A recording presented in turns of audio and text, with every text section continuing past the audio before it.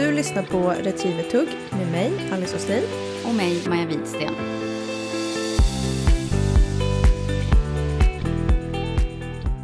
Välkomna tillbaka till en ny vecka med oss i Retrievertugg.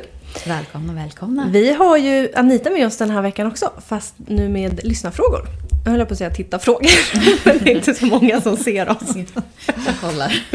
Men innan vi går in på frågorna så ska vi presentera den här veckans adventsutmaning. Precis, 3:e advent. Tiden går fort när man har roligt. Hoppas att förra veckans gick bra, men den här 3:e adventsutmaningen kommer vara att man ska utsätta sin hund för en ny miljö. Alltså lite miljöträning. Och det kan ju vara... Och den här veckan är det inte gånger 3. Nej. För det kan bli lite jobbigt för vissa att ta sig. Det räcker med en gång. Ja, precis. Men det man kan göra är ju till exempel att... jag brukar ta mina hundar till exempel höks. Ja. För där har man de här skjutdörrarna. Ja. Vet du på tal om det? Nej. Ibland, min ena Otto, han som fyller 3, han blir ganska miljöpåverkad när vi kommer till veterinär. Ja. Och då ibland när vi går in på höks eller något, då får han samma, att han tror att vi är liksom hos veterinären. Ja. Så det är perfekt, det ska jag göra. In och gå i butiker. Ja, och varför just höks är så himla bra att gå in på det är för att de får ofta en karamell i kassan. Va? Ja. Jag har aldrig fått. Jo då, Skilla är så van. Perfekt. Och sen så har ju de lite hundprylar också, så att då passar man ju på. Man slår några flugor i en smäll. Men man kan även åka bara till typ stan och gå en stadspromenad. Tänker för de hundarna som inte är vana med det. Våra hundar är ju inte jättevana med att ta sig in till city. Nej. Men om man nu har om man nu har en hund som är van att vara i stan, så kanske man ska ta sig ut till landet. Ja. Eller ta med på julmarknaden. Ja, också perfekt. Väldigt bra. Mycket folk, mycket rörelse. Filma gärna. Eller lägg upp på story och tagga oss. Retrievertugg. Och gärna Alice Åslin och Jaktskill. För det här vill vi verkligen se vad ni hittar på för miljöträning. För då kan man få inspiration av varandra också. Precis. Hur man kan miljöträna sina hundar. Ja. Och vi tänker att vi delar allting på våran story. Så då får liksom alla ta del av de olika miljöträningarna. Och det blir ju också som sagt tips. Precis. Ja. Men du, nu tycker jag att vi spelar jingeln och kör lite lyssnarfrågor. Perfekt, vi kör.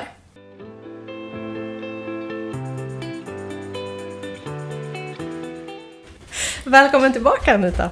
Tack så mycket. Den här veckan ska vi ska vi ta lite lyssnarfrågor. Spännande. Fråga 1 som vi har fått. Kan du se något vanligaste fel som gör att en startande inte går till pris? Det ser ju lite olika ut då i olika klasser och i olika provformer. I nybörjarklass så är det vanligaste som händer, den vanligaste anledningen till att hunden inte går till pris, det är att den brister i sin apporteringslust. Den är alltså inte spontan på vilt. Den apportvägrar helt enkelt. Och det är ju säkert så att den här hunden är ju naturligtvis tränad på att apportera vilt. Det tvekar jag inte en sekund på. Men det kan ju vara att just det här viltslaget har inte hundföraren haft möjlighet att få tag på. Så att sen kan det ibland bli så att en hund inte går till pris på grund utav att hundföraren är så nervös och stressad att hunden inte känner igen sig. Har man då en hund som är av det lite mer timida slaget, så blir den kanske så att den reagerar genom att inte göra speciellt mycket. Den blir hämmad helt enkelt. Sen finns den andra typen av hund som blir lite mer att okej, min förare verkar helt satt ur spel, jag tar över det här så att vi får hem middagen. Och så brakar den ur hand helt enkelt. Men om jag har en hund då, som inte är så spontan på vilt, hur ska jag träna det då och få den att vilja bära fågel?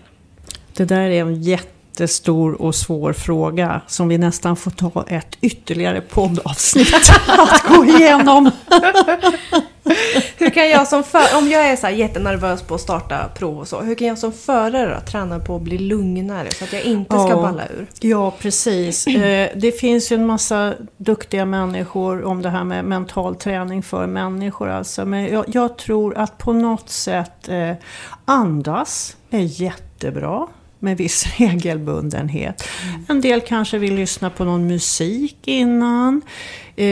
Men också tänka så här att vad är det som ska ske? Jo, säg att det är ett B-prov i nybörjarklass.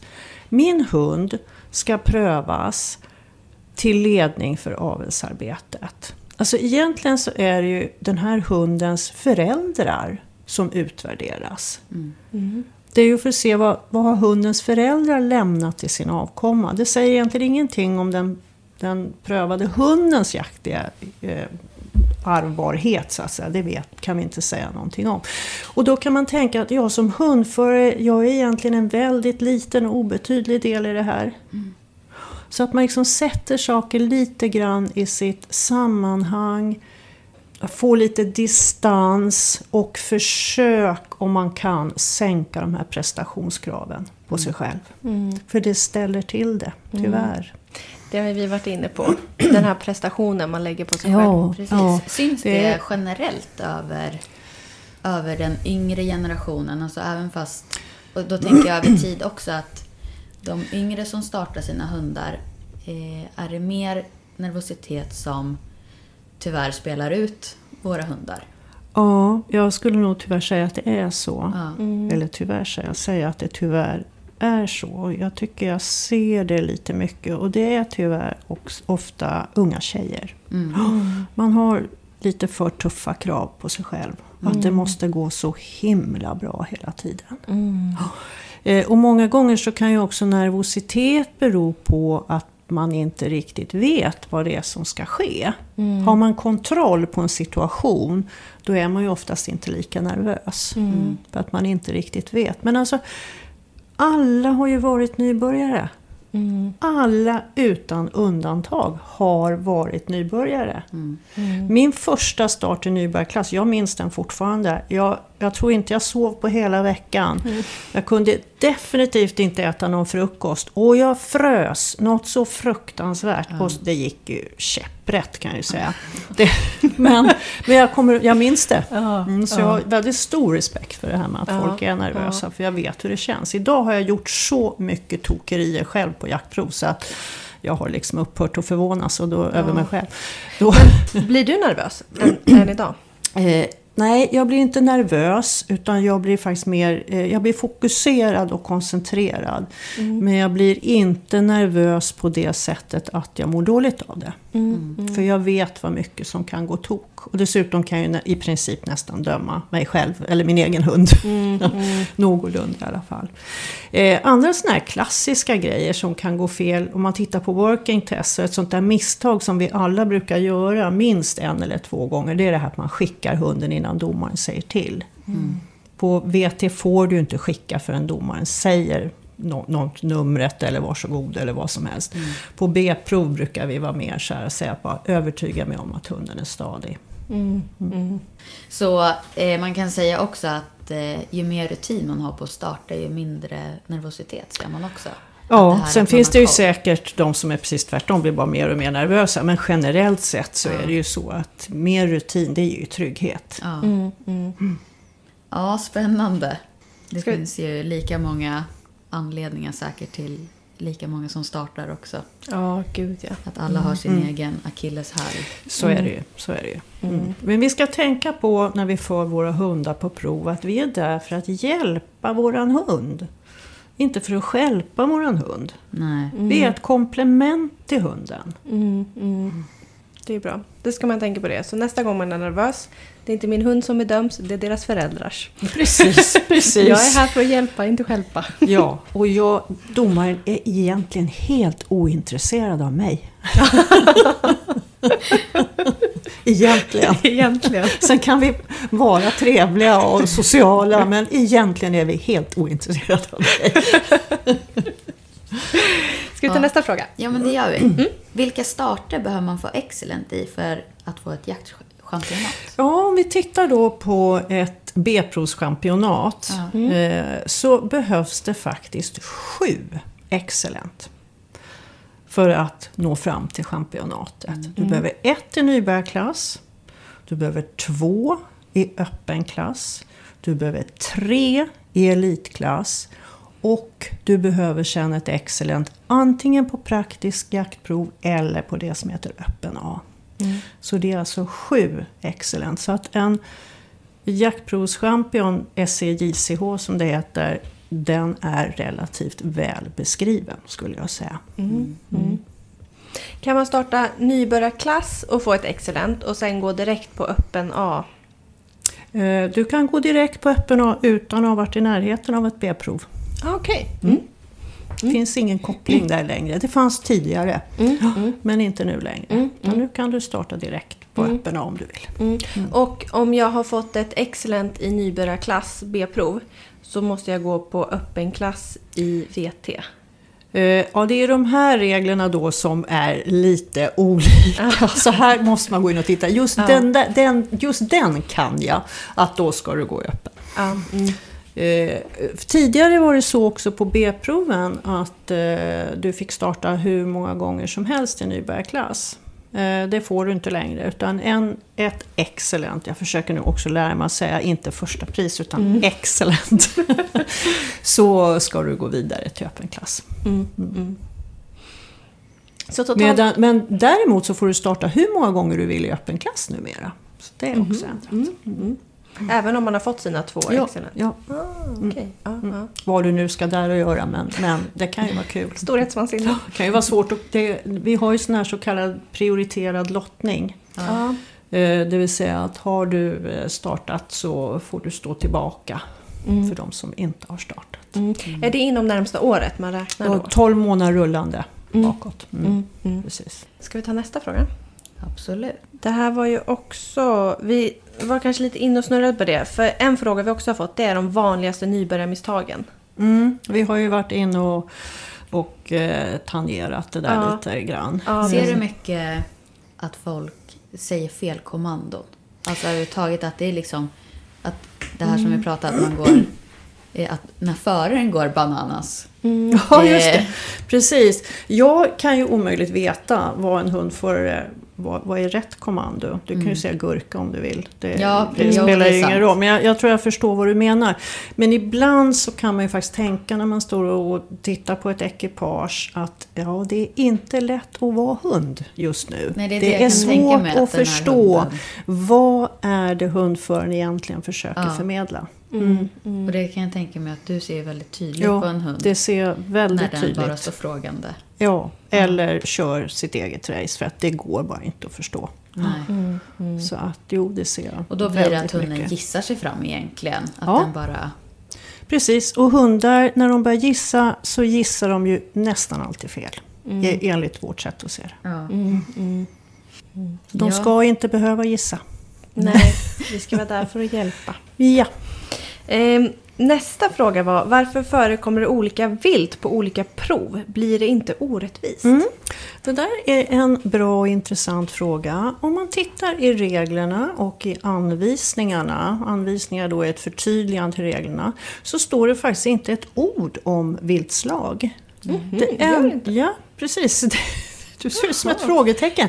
Det står, jag har faktiskt till och med nu lusläst det. För tidigare så tror jag, för många år sedan så stod det i anvisningarna att man skulle sträva efter att ha lite olika sorters vilt och sånt där. Det står inte ett ord om det längre. Så att, och det här är ju av praktiska skäl. Det ideala kanske är att man vid varje tillfälle att en hund får så att säga en bukett av olika viltslag. Det man säger är att de vilt som förekommer på prov ska vara sådana vilt som vi jagar med retriever. Men det är ju inte så lätt alla gånger att få tag på vilt. Vi får också tänka på just nu, vi som sitter här, vi 3, vi befinner oss i Mälardalen. Vi har relativt god vilttillgång. Det ser ut på ett helt annat sätt upp i norr. Där man kanske man har lite änder möjligen och sen så får man försöka kanske har någon som skjuter lite kråkor och sånt där. Och det kostar jättemycket att köpa och transportera vilt så pass långt. Det som är ganska intressant är att hundklubbar, de betalar ju mer för en gräsand för att ha till sitt prov än vad en restaurang skulle göra för att servera det på en tallrik. Liksom. Ja, precis.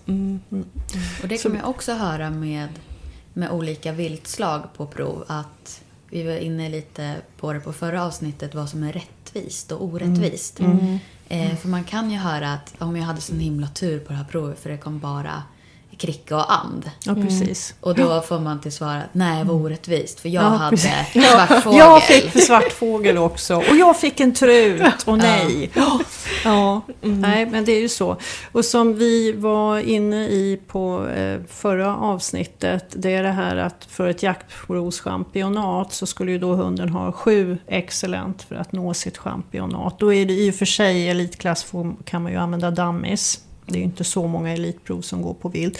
Men tanken är ju ändå att den är ju beskriven av flera olika domare, flera olika situationer, antagligen olika viltslag.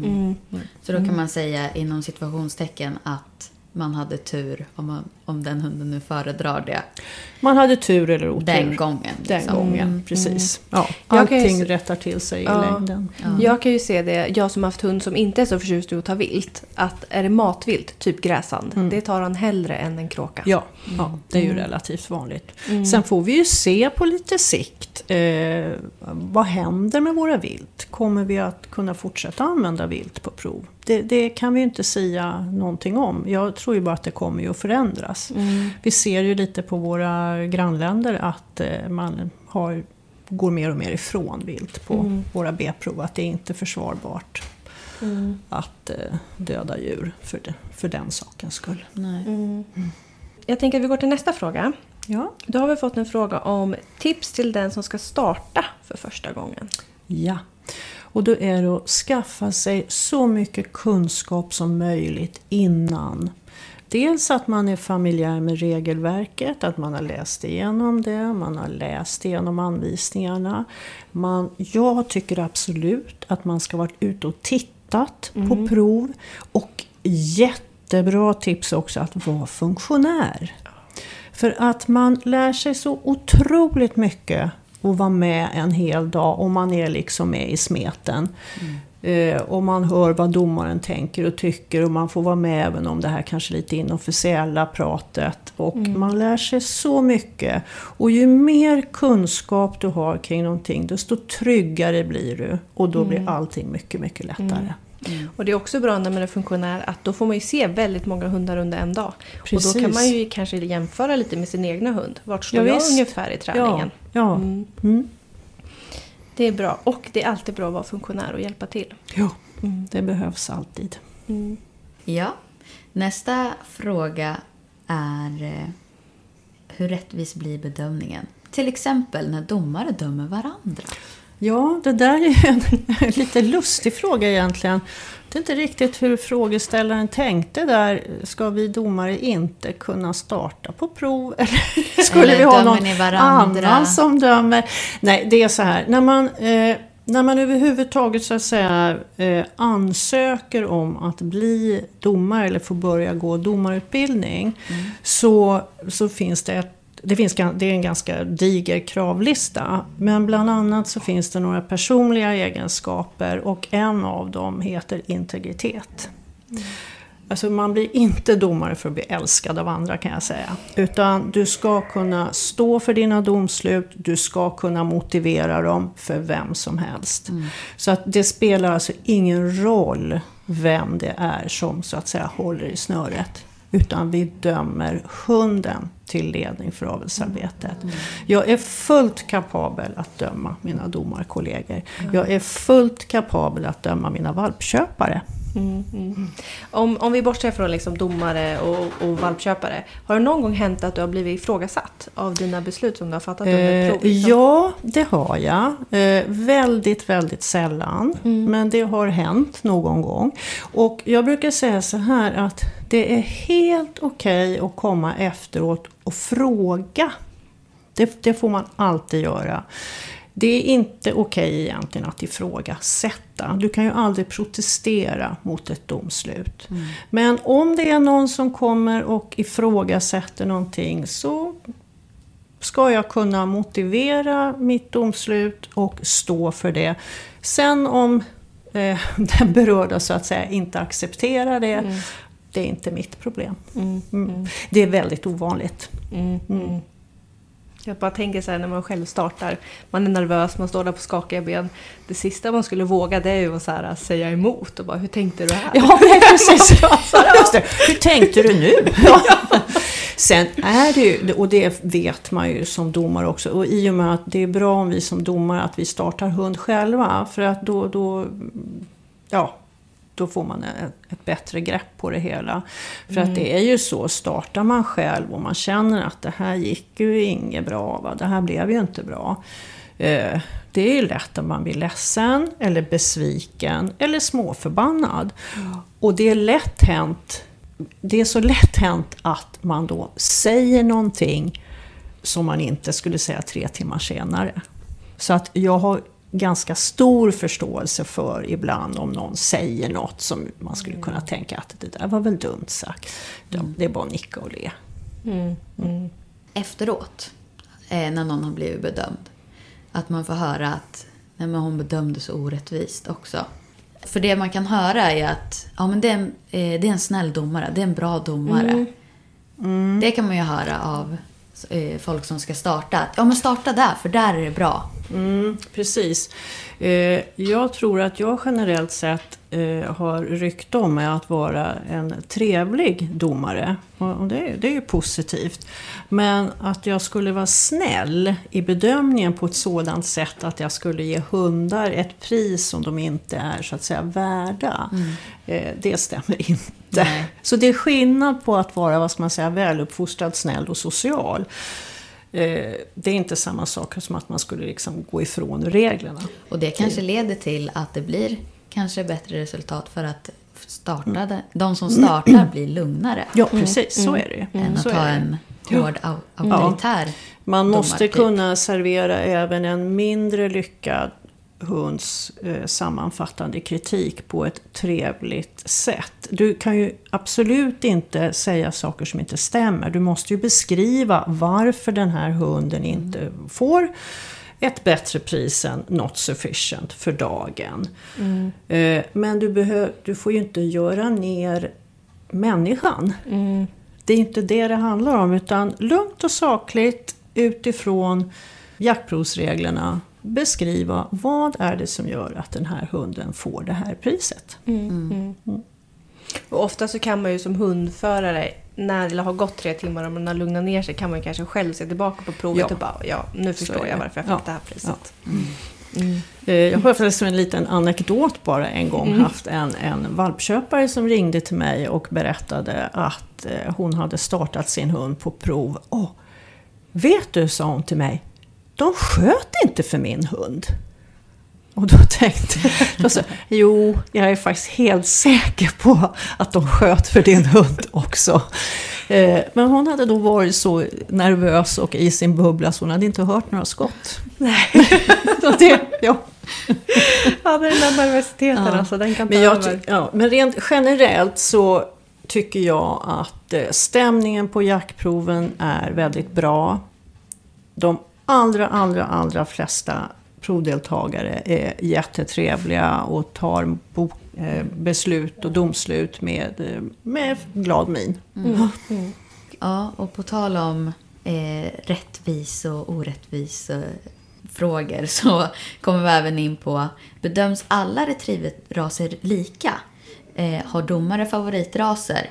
Till exempel att man ger snällare kritik till en labrador retriever än till en golden. Nej, så får man ju verkligen hoppas att det inte är.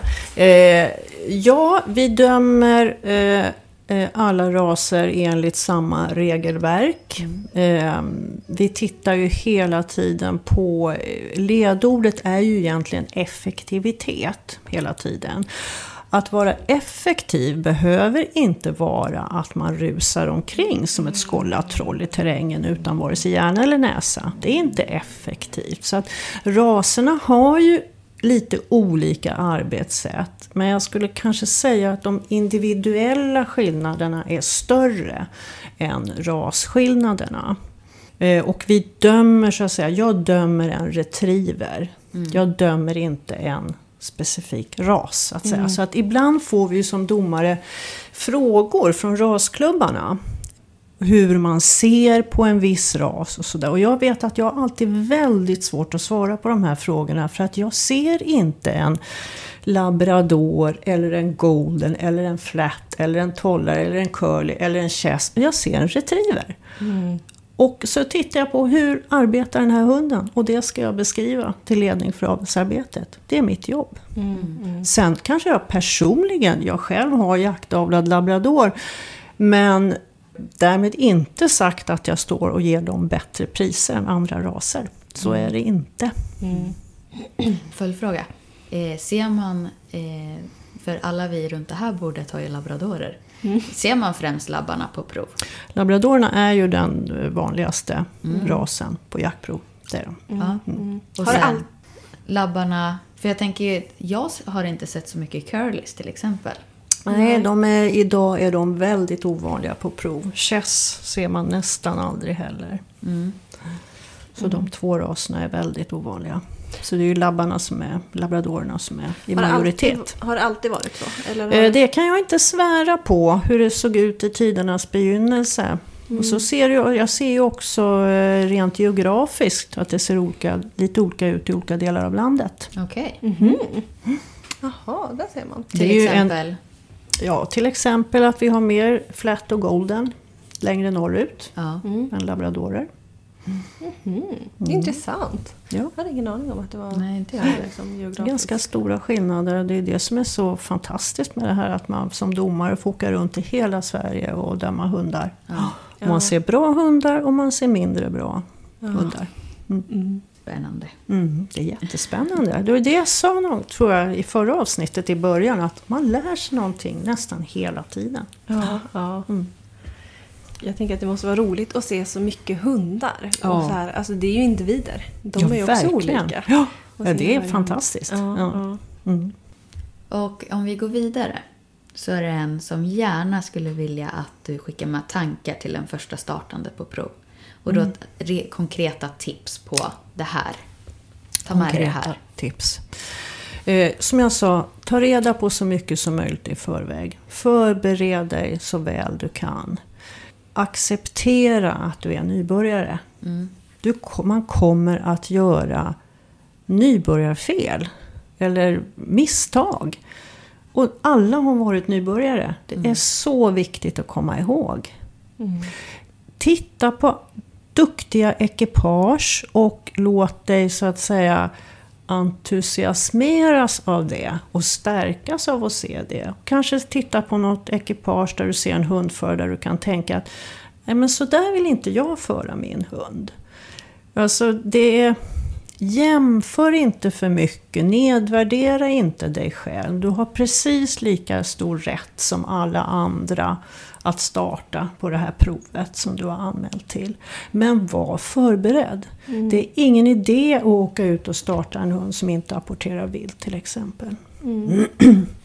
Sen är det också så att det är inte så lätt i början. Du ska kunna få tag på vilt. Du ska ha tillgång till en båt. Det är ju så mycket man måste träna och förbereda hunden på. Och det är ju lätt för oss som håller på jättelänge. Och vi har tillgång till allt som behövs. Och vi har våra träningskompisar. Och vi har marker där vi får skjuta och sånt. Men det är ju långt ifrån alla som har det. Och då är det svårare att förbereda sig helt enkelt. Jag tänkte på en sak som du sa precis, att man ska kolla på andra hundförare, hur de gör. För det tycker jag är så himla bra. Man kan ju köpa sån här träningsplats där man själv inte går med hund, men man kan liksom vara med och lyssna. Perfekt. Och det tycker jag, precis. Bara det är kolla hur för andra hund, hur gör andra, hur står de när de skickar på ett linjetag? Påminner de hunden på en markering? Alltså bara såna här små saker. Hur gör man? Ja. Visslar de på varje apport? Och så kan man gå hem till sin egen kammare och bara, hur gör jag egentligen? Hur gör jag? Hur vill jag göra? Och jag har en liten fråga om hur du ser på då och nu i hundförandet. Lite med trender. Jag vet att vi har varit inne på någon gång att nu för tiden så sitter man nästan på huk och skickar hunden. Och, lite sådana saker att var det lite mer, alltså förr. Nu ska jag formulera det. Jag tror jag vet precis vad du menar. Jag kan ju säga det att när jag började med hundträning, alltså det var ju mycket med hej och jag vet alltså när vi skulle lära våra hundar dirigeringar, men då gick man och la ut en damm eller fågel och sen skrek man och gapade tills man hade fått dit hunden. Alltså jag skulle vilja säga att hundträningen har utvecklats enormt mycket under de senaste åren, eller genom åren. Hundförarna är enormt mycket duktigare. Hundmaterialet har säkert också förändrats. Jag skulle säga att hundarna idag är mjukare. De är mer samarbetsvilliga än vad de var tidigare. Ibland på bekostnad av självständig förmåga. Idag slås jag när jag dömer ett working test hur duktiga alla hundförare är. Det är jättestor skillnad. Vad roligt. Ja. Det är liksom när det kommer fram ett ekipage, de står jättelydigt och så står de och väntar tills jag säger då kan du koppla loss, och då tar de av kopplet, stoppar kopplet i fickan och de har lyssnat på mina instruktioner till punkt och pricka, och det är ingen skickar förrän jag har sagt till.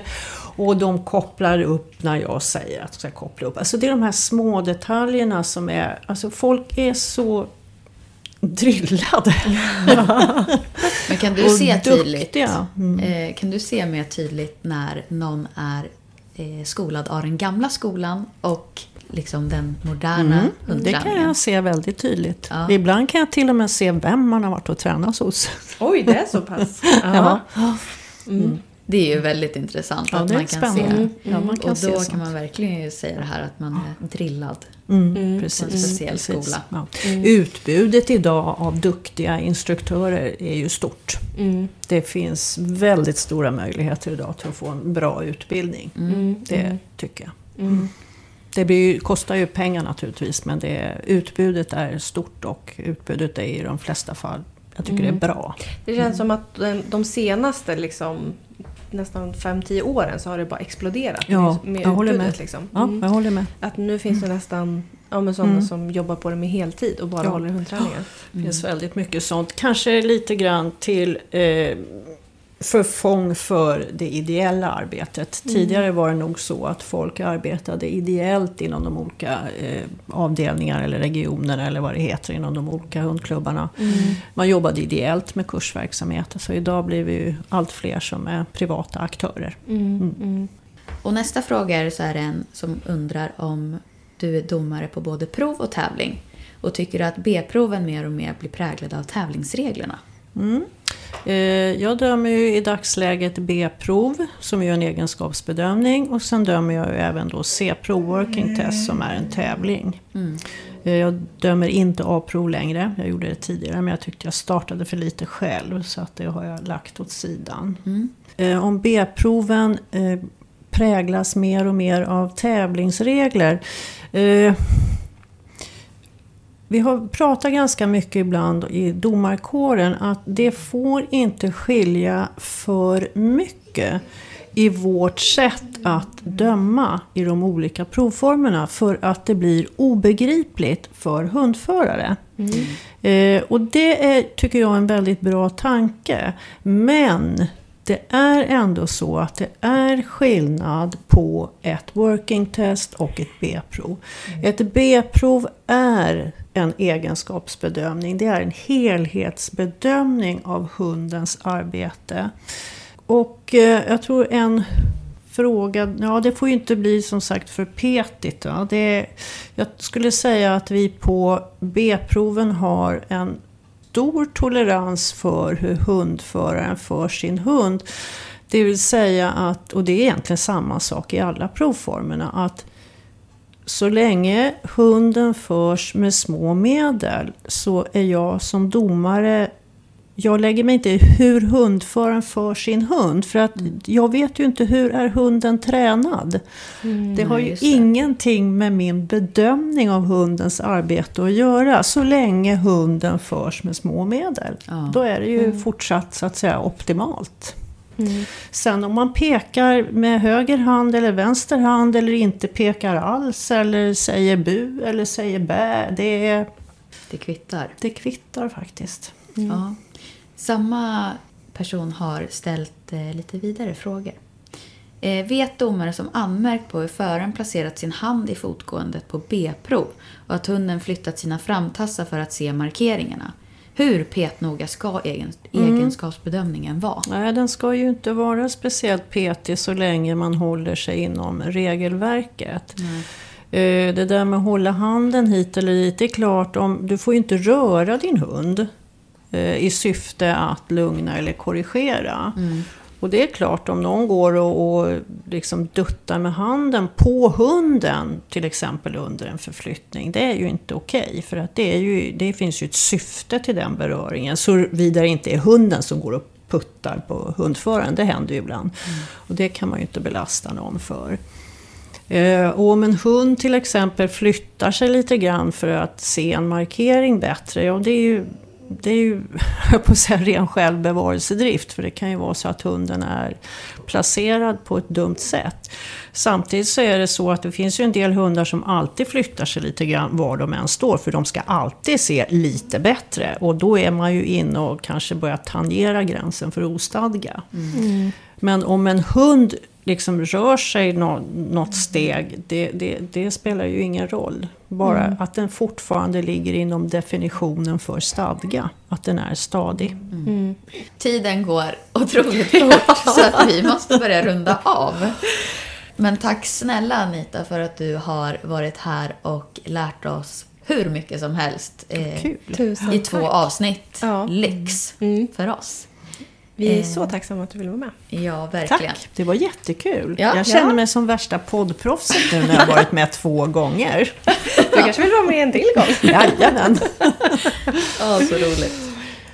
Och vi vill påminna om adventsutmaningen den här veckan. Det vill vi göra. Och sen önskar vi er en trevlig helg och trevlig vecka. Och så hörs vi till jul blir det väl. Helt galet, det är jul snart. Tiden går så fort. Ha det så bra allihopa. Ha det fint. Hej då. Hej då. Hej då.